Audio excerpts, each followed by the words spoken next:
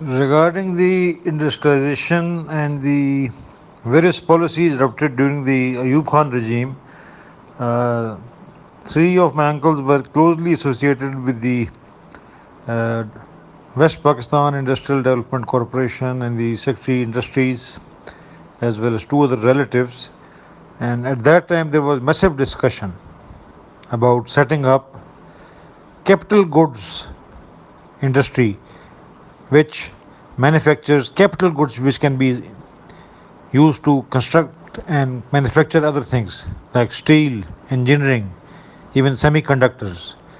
But at that time, the Americans insisted that the aid be utilized for consumer goods like textiles and spinning and yarn and all that. And strategically, Pakistan gained nothing. Because if you study the European history and Western history, the strength of a state or a country was measured by the steel output, the amount of steel it was producing in a year, by the tonnage of the naval vessels, and these were the basic indicators.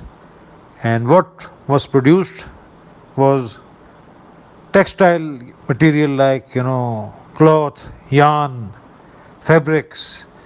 So it was a total failure. And the best model we have is Singapore. If you study Singapore, how they developed, being a small puny island, what is their foreign exchange strength and all that. So the task is massively uphill and most difficult. No leader, even an angel cannot reform this country because the odds are so heavy and so overwhelming that it is very difficult. CPEC has been one bet and has been executed. So the best Pakistan can do is to work on CPEC and strengthen it, and of course do not have bad relations with any bloc. Of course, certainly.